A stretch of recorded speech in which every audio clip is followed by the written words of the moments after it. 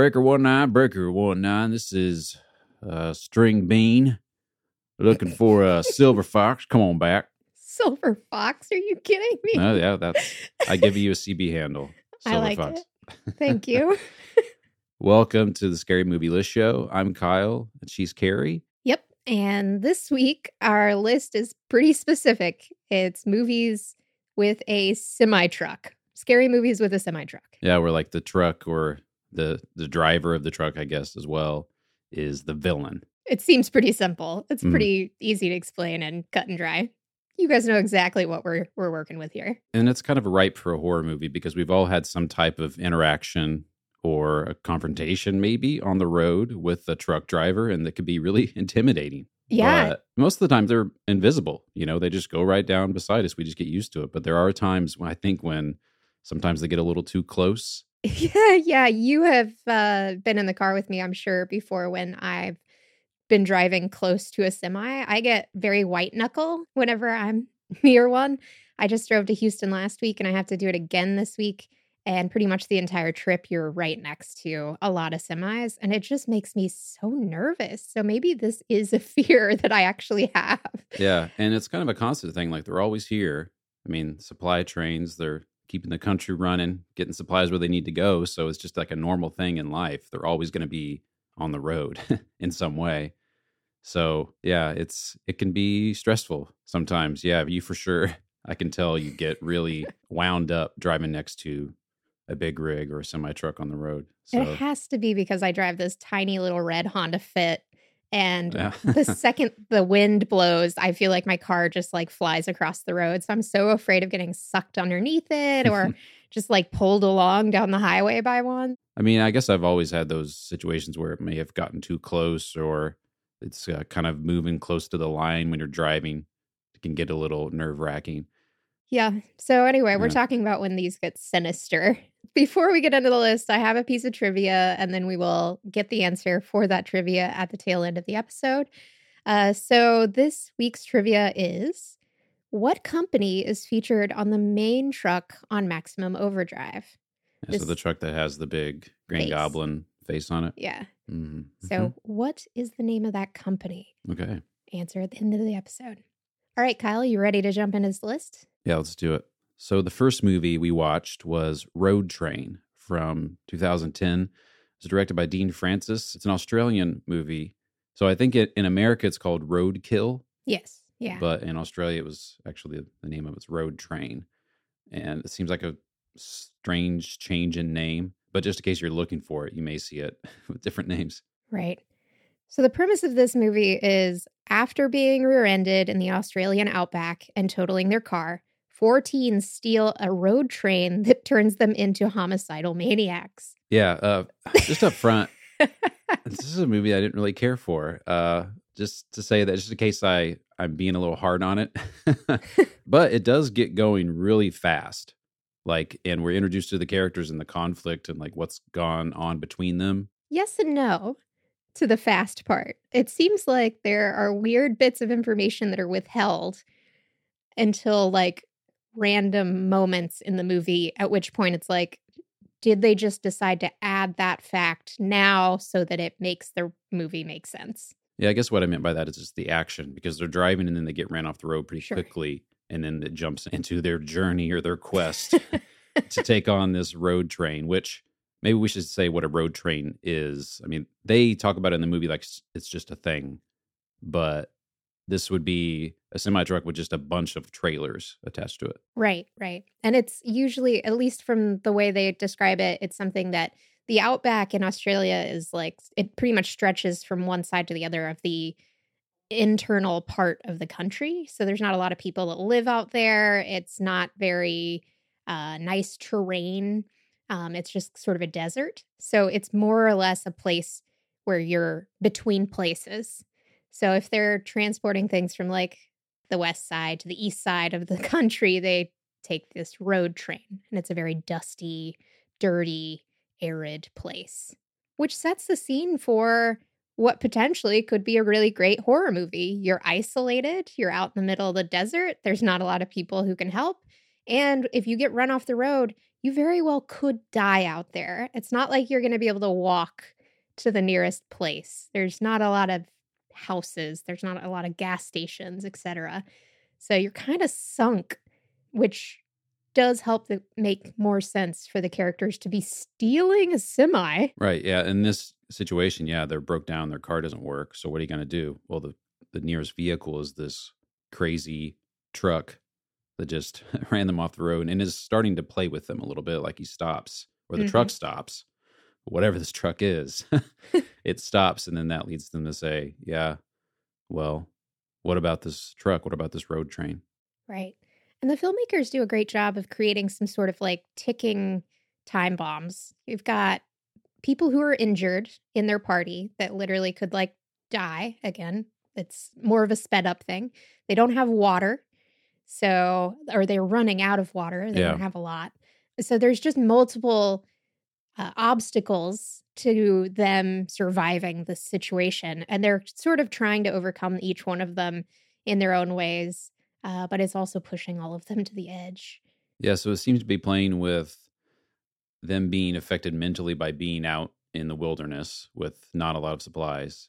And then also this crazy fascination with this truck and how for some reason they're becoming obsessed with it. And it's also kind of chasing them as well. Yeah, let's dive into this truck. Okay. Because there's some strange things happening with it. First off, we realize in some weird cut-ins that it runs on blood. There's no gasoline in the tank. Mm-hmm. Yeah. That's a little unsettling. Then we start slowly understanding that there are some sinister things happening in the trailers of the truck. I don't really even understand what's really happening with this, because at some point they kind of come across a driver, but then it's like not a driver. And then they start to explore at least one or two of the trailers in the truck. And it's like kind of a meat grinder? Yeah. For lack of better ways of explaining it. So this movie also had a couple pretty solid quotes. The one that I put in my notes here was, "You didn't take the truck. The truck took you." Oh, boy. Yeah. So, Kyle, as I'm talking about it, I'm starting to realize that, like, I didn't mind this movie so much. What was it about this movie that you didn't like? I think it just goes into incoherence at some point. Like, it doesn't know what it wants to be. What or why is this truck? They do a little, like, some weird kind of surreal things with it as well, but also it's anchored in this real world. So I don't know, maybe it's something that I missed, or it was something that I just didn't really catch. Sure. I think that maybe there's a chance that the filmmakers maybe intended for it to be kind of one of those open-ended things where it's like they're getting dehydrated over the course of the film and they're kind of losing their minds over the course of the film. And so they're sort of more taking on an every man for themselves kind of outlook to the survival of the situation that they've created or they're now in. So I think that they intended for that to come across, maybe. That's maybe me just reaching out and trying to come up with a reason for you. Yeah. So maybe some of this stuff really didn't actually happen. I don't know. Maybe it did. But I don't think that the film was clear enough with that surrealism. I agree. I don't think they went quite far enough to make it clear. It's not an unwatchable movie. I just didn't care for it whenever the credits were rolling. It's something just felt like I wasn't super satisfied with it. Sorry. Well, are you ready to score it on the Friday-meter? Sure, yeah. All right, what do you want to give it? I think I'm going to give it a 4 underneath a 5, because I think that it does have horrific elements. It looks good. Sure.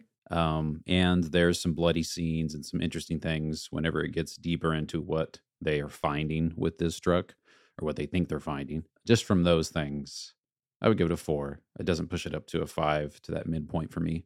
Yeah, I'm going to give it a 5 just because of the kind of gory elements of what's going on in the movie. There's some people getting hit by semi-truck wheels and squished and stuff, which is kind of gross. But otherwise, I think if anything, it is a little confusing as to exactly what's going on. So maybe if it was a little more clear, it might be scarier, possibly. But yeah, I'll stick with a 5 out of 10 on the Frightometer. Cool. All right, next up on the list, we're taking it back to the 80s.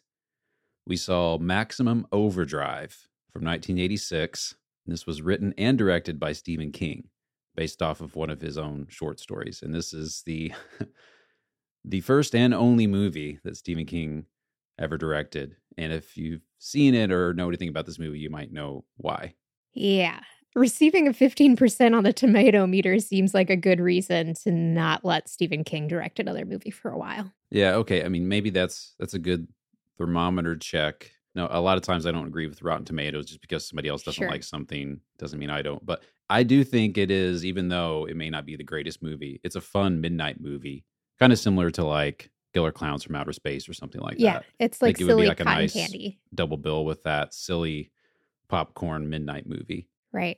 So the story of this is Earth is in the tail of a comet, and it causes all machines to have a mind of their own. And for some reason, it specifically affects semi-trucks more than other machines. Yeah. Or it picks and chooses which machines that it can control. Yeah. And when or why it can control it. Right. Like there are certain cars that are not affected at all.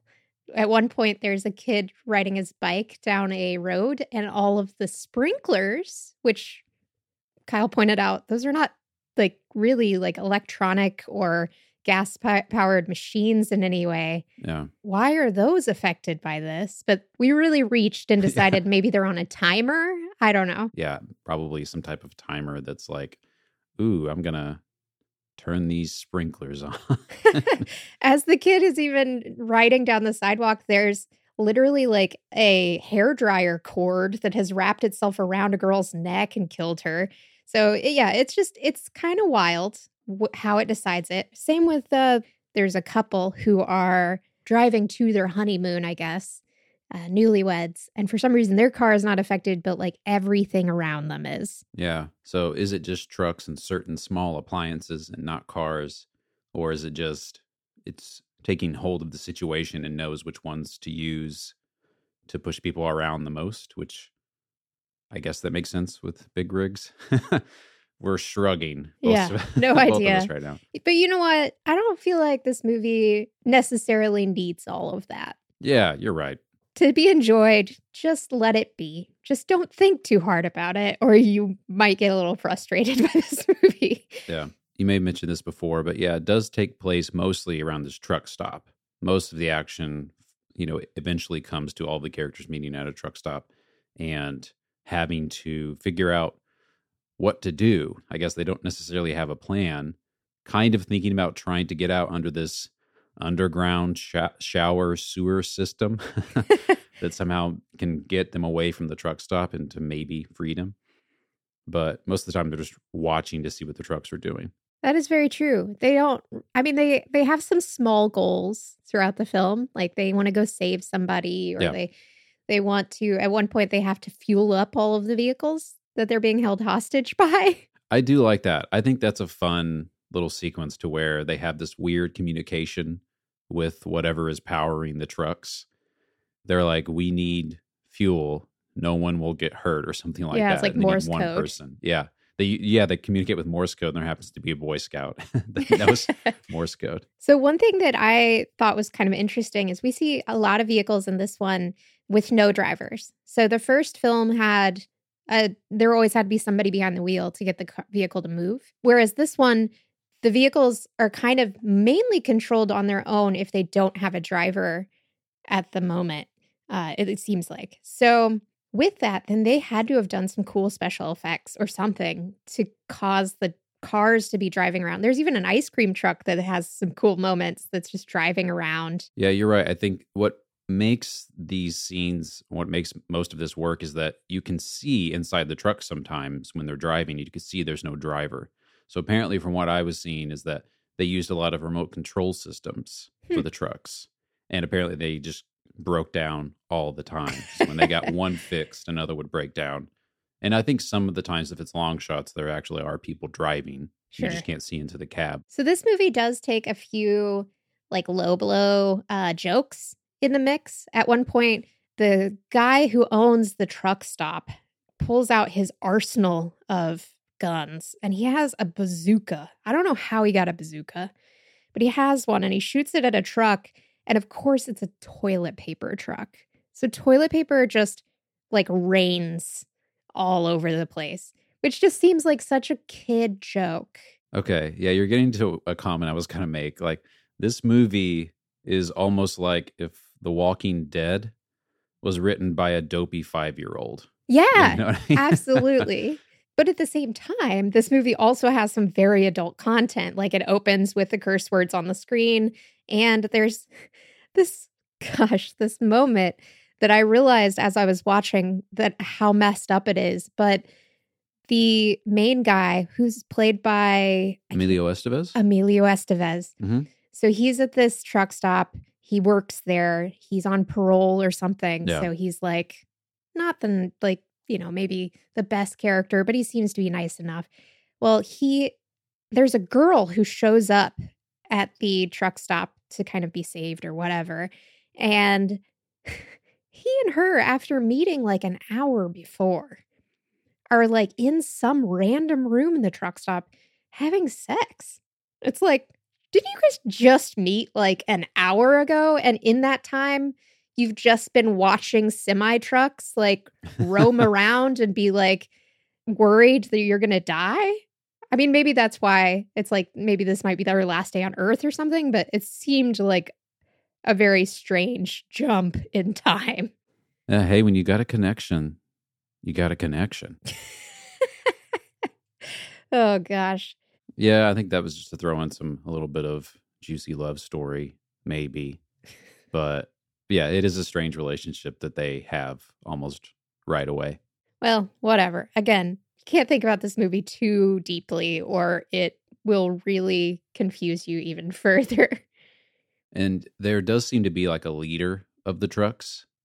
It's the truck that has like the Green Goblin face on the front of it. And I think that's kind of a fun way to give us something to latch onto. Like, that's the leader of the villain, the leader of the trucks. Sure. You know? Because it kind of give us emotes. a little more focus. Yeah, you're right. It has like red eyes and stuff and blows smoke out sometimes. Yeah. But ultimately, this movie starts with an entire screen of text and it ends with an entire screen of text, of exposition to try to explain to you what you're about to see. And then, okay, here's what actually happened. And the fact that the movie needs that much is a little bit concerning.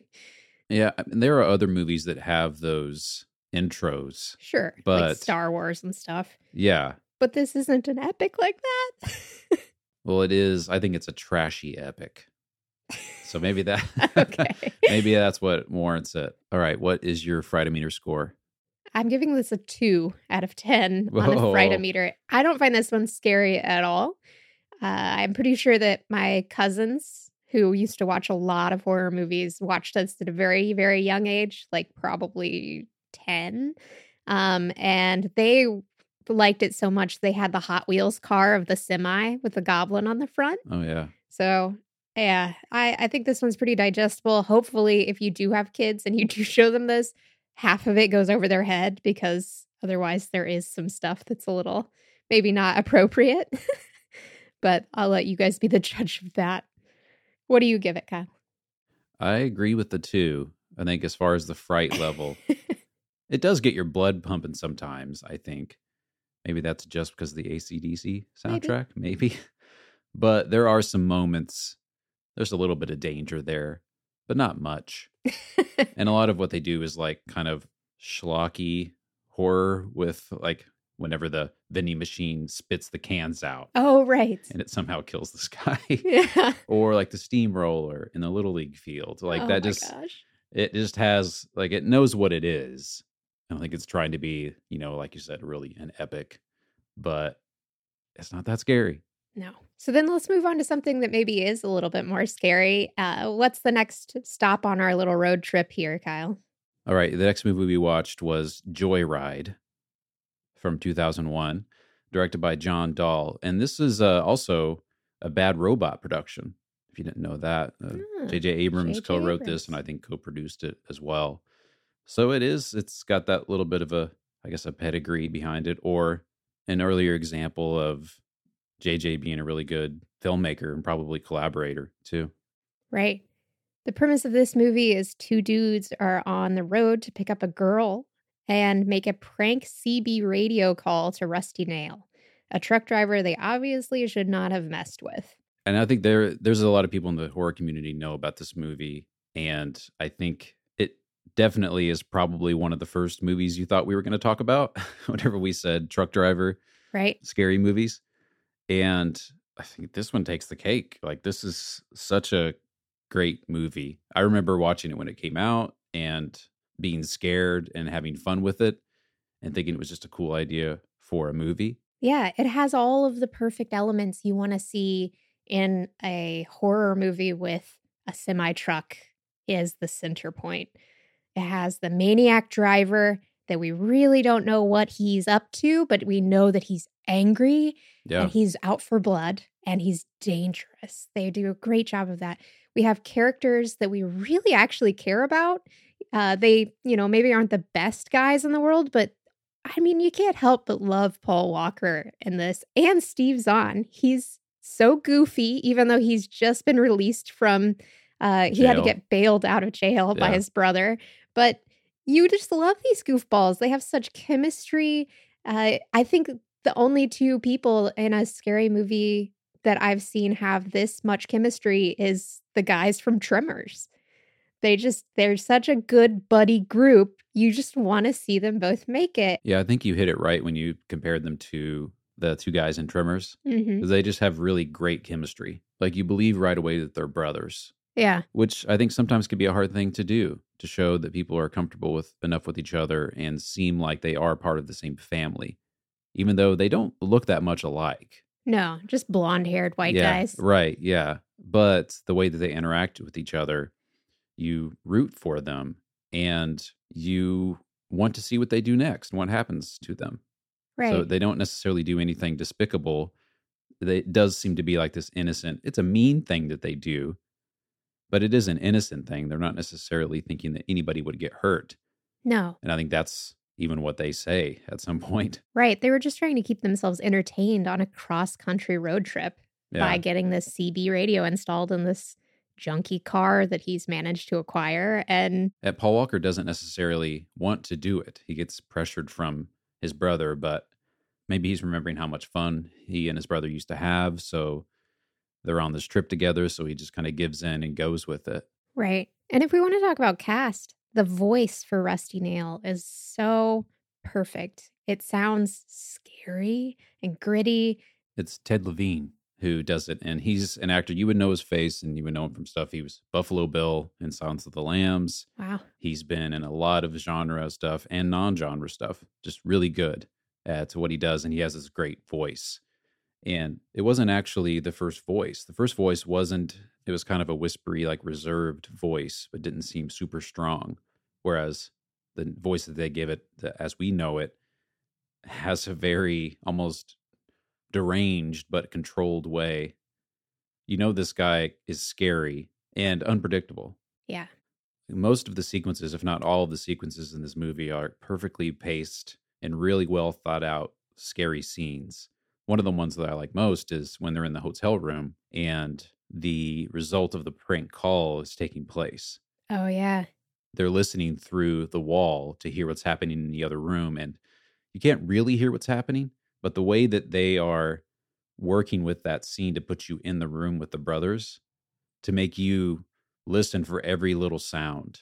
Right. And try to figure out what's happening with them. Like, you're even almost pressed up against the wall with your ear with the brothers, with Paul Walker as they're trying to listen. Yeah, I Just a asked really- you to turn the volume up on that scene because I was like, I think that I'm missing something. You're like, no, you're not. It's just muffled. That's exactly how the sound design is for this. Yeah, so there's a lot of care given to that pacing and making sure that you're sucked in and ready for the scare that they've got coming up.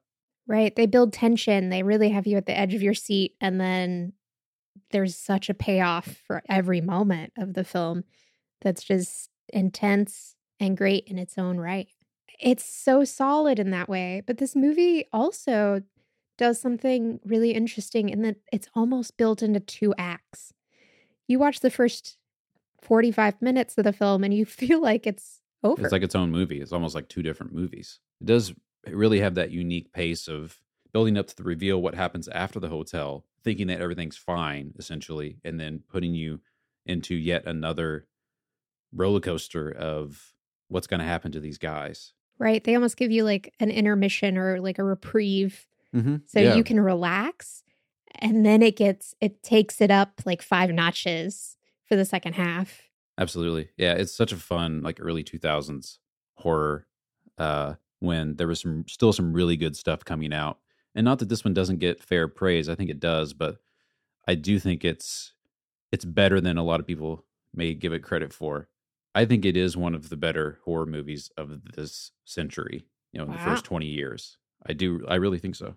It is really, really solid. It's pretty perfect in all the ways. If you've seen this movie or if you haven't, also try to look up the alternate ending that they have, or the first ending, because in the VHS copy that we got, and also I think it's on the DVD and other releases, special features. So there's this whole other ending that's different from the one that we got. I actually like the one that was released a lot better. Sure. Because it builds up to that ending with the motel. But I think it's fun to see what they would have had versus what they have now. You don't see that a lot with horror movies, to where they have like a completely new or a longer extended ending that was replaced. Doesn't always happen. So yeah, if you want more Joyride, I guess technically there's a tiny bit more Joyride in the mix. Yeah, and this movie did add a couple of other sequels, Joyride 2, and maybe, I don't think there's a third one. I haven't seen those. Sure. So what is your Fredometer score, Kyle? I'm going to give this a 9. Nice. Yeah, I think that this movie plays with a lot of different ways to scare you, because it's not a masked killer. No. It's not a demon. It's not a ghost story.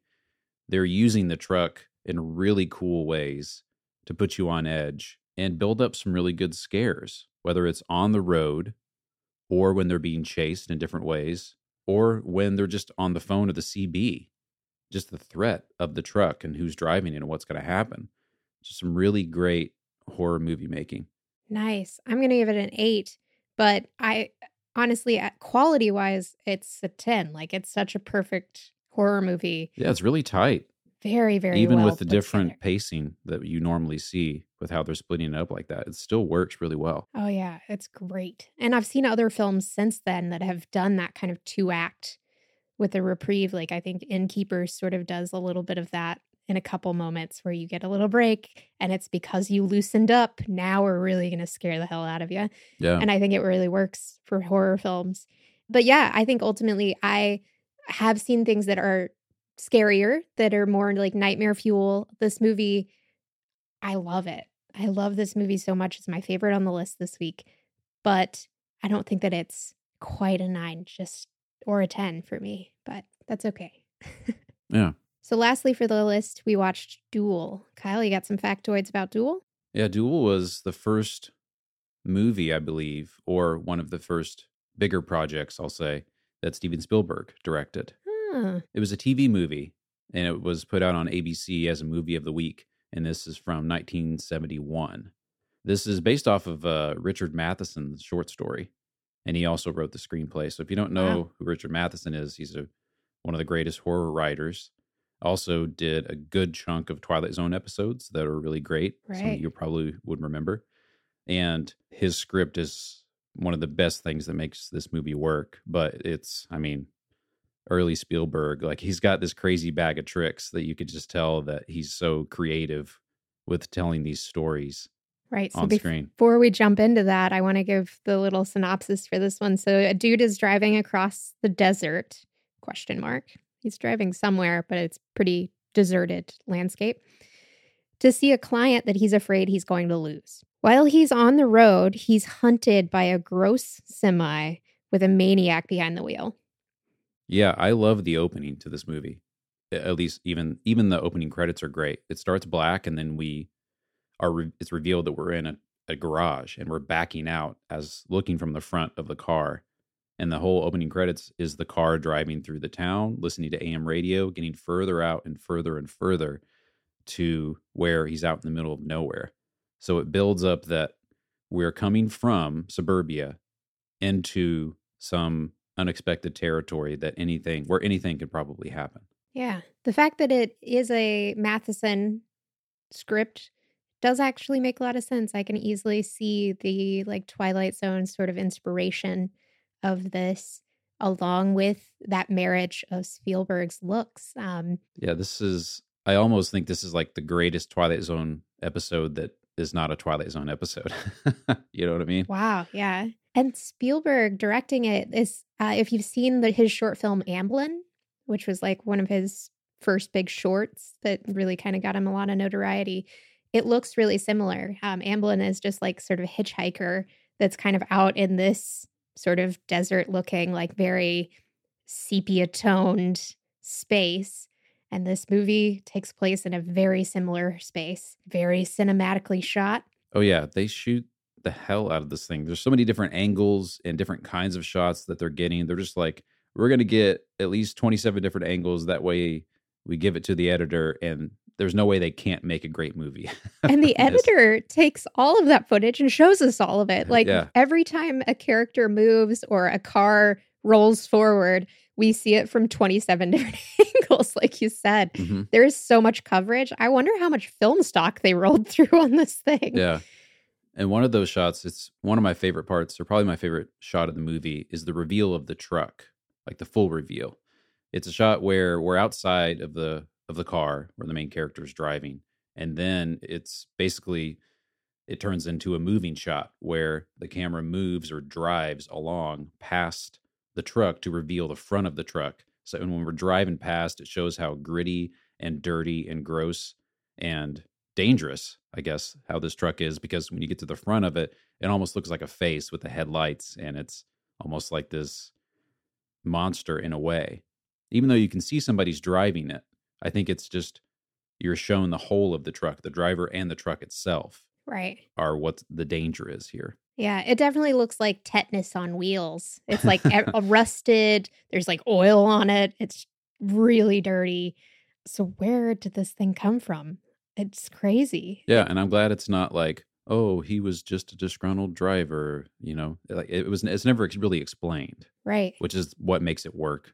Do you think, though, that this main character driver of the car actually instigates all of the violence that comes later with his road rage, where he passes him and then he, I don't know, he kind of seems to like rattle the chains of the semi, because the semi leaves a lot of other people completely alone. I don't think that he does anything that's like hostile.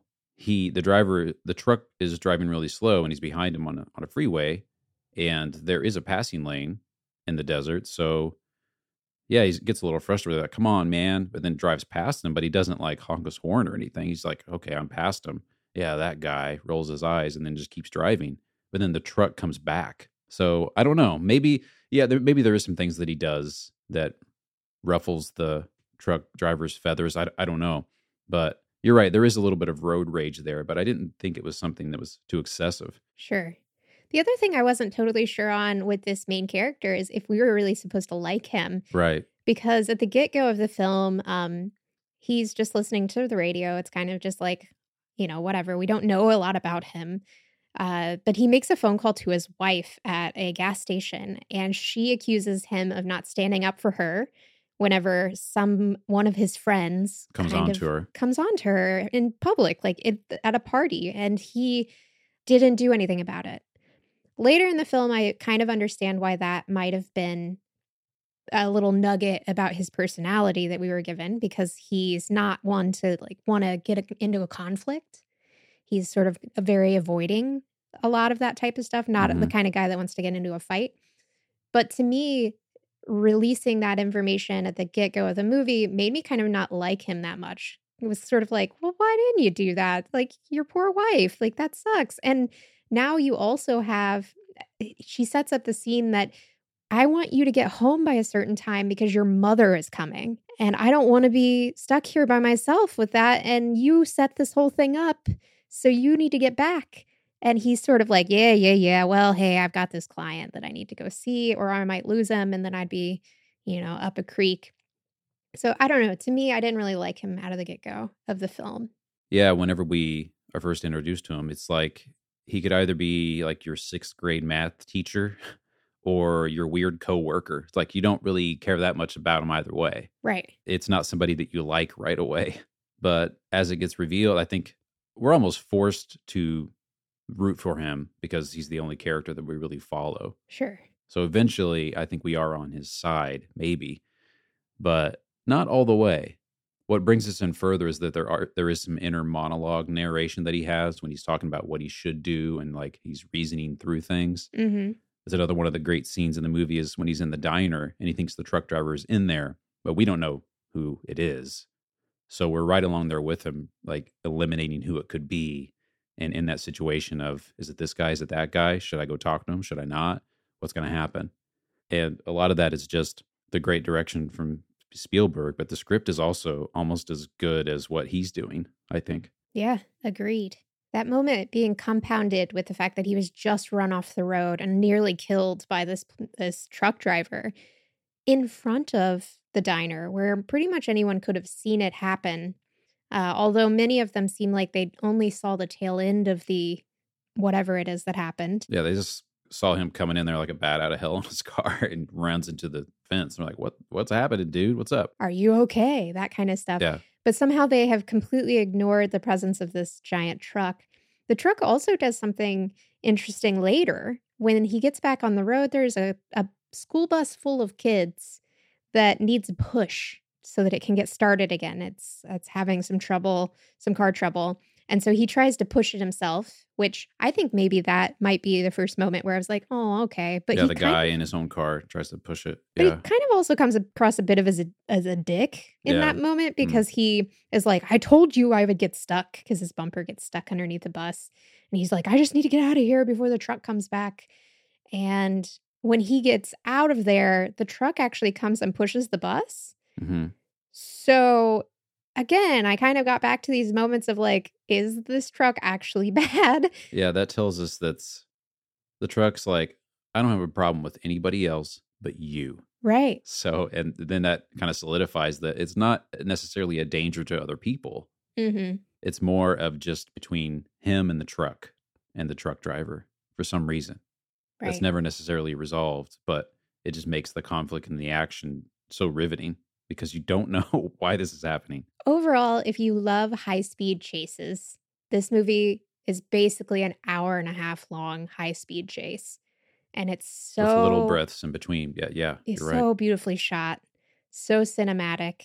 If you were into the movies like Bullet or something of that sort, Yeah. I feel like this might be the movie on the list for you this week. Yeah, you're right. That point of view rig from like basically where we're the bumper of the truck or we're the bumper of the car, because we're that low and we're seeing all of our surroundings, it makes everything look so much more enhanced. It makes it look like you're going a lot faster because Right. you're that close to the ground and you're seeing the mountains blow by you in those shots. They just work really well to make you feel like there's a lot of speed and danger. So I'm going to give this one on the Freudometer score a 6. It does have some great tension. There's not a lot of big jump scares that are usually what really kind of get me. There's also not a lot of gore. I think he just has a little cut in his mouth at one point or something. But overall, yes, I can see where this could be something that enters into nightmares down the road. It's a very slow burn film. What do you give it on the Freudometer score? I'm going to give it a 7 because, and you're right, since also this was 1971, this is a TV movie, there's not going to be a lot of gore, not a lot of violence, but it didn't need that anyway. Right. So there's none of that. But what makes it scary for me is just those situations and feeling that every time we're on the road, the truck could show up and something could happen. It's very unpredictable, the way that they push the story along, and also to where he stops in between where he's driving, all the way up into a pretty great climax. You don't know what's going to happen next, and it's a riveting watch. All right. So I already shared that my favorite on the list this week is Joyride. Do you agree with that? I agree with that. I mean, even if we got that Spielberg flick, Duel is really good, but Joyride is better. I think it's the best movie of this list. Yeah, I absolutely agree, for sure. All right, so back to the trivia we asked at the beginning of the episode, which was, what company is featured on the main truck on the film Maximum Overdrive? This, again, a reminder, it's the truck with the goblin face.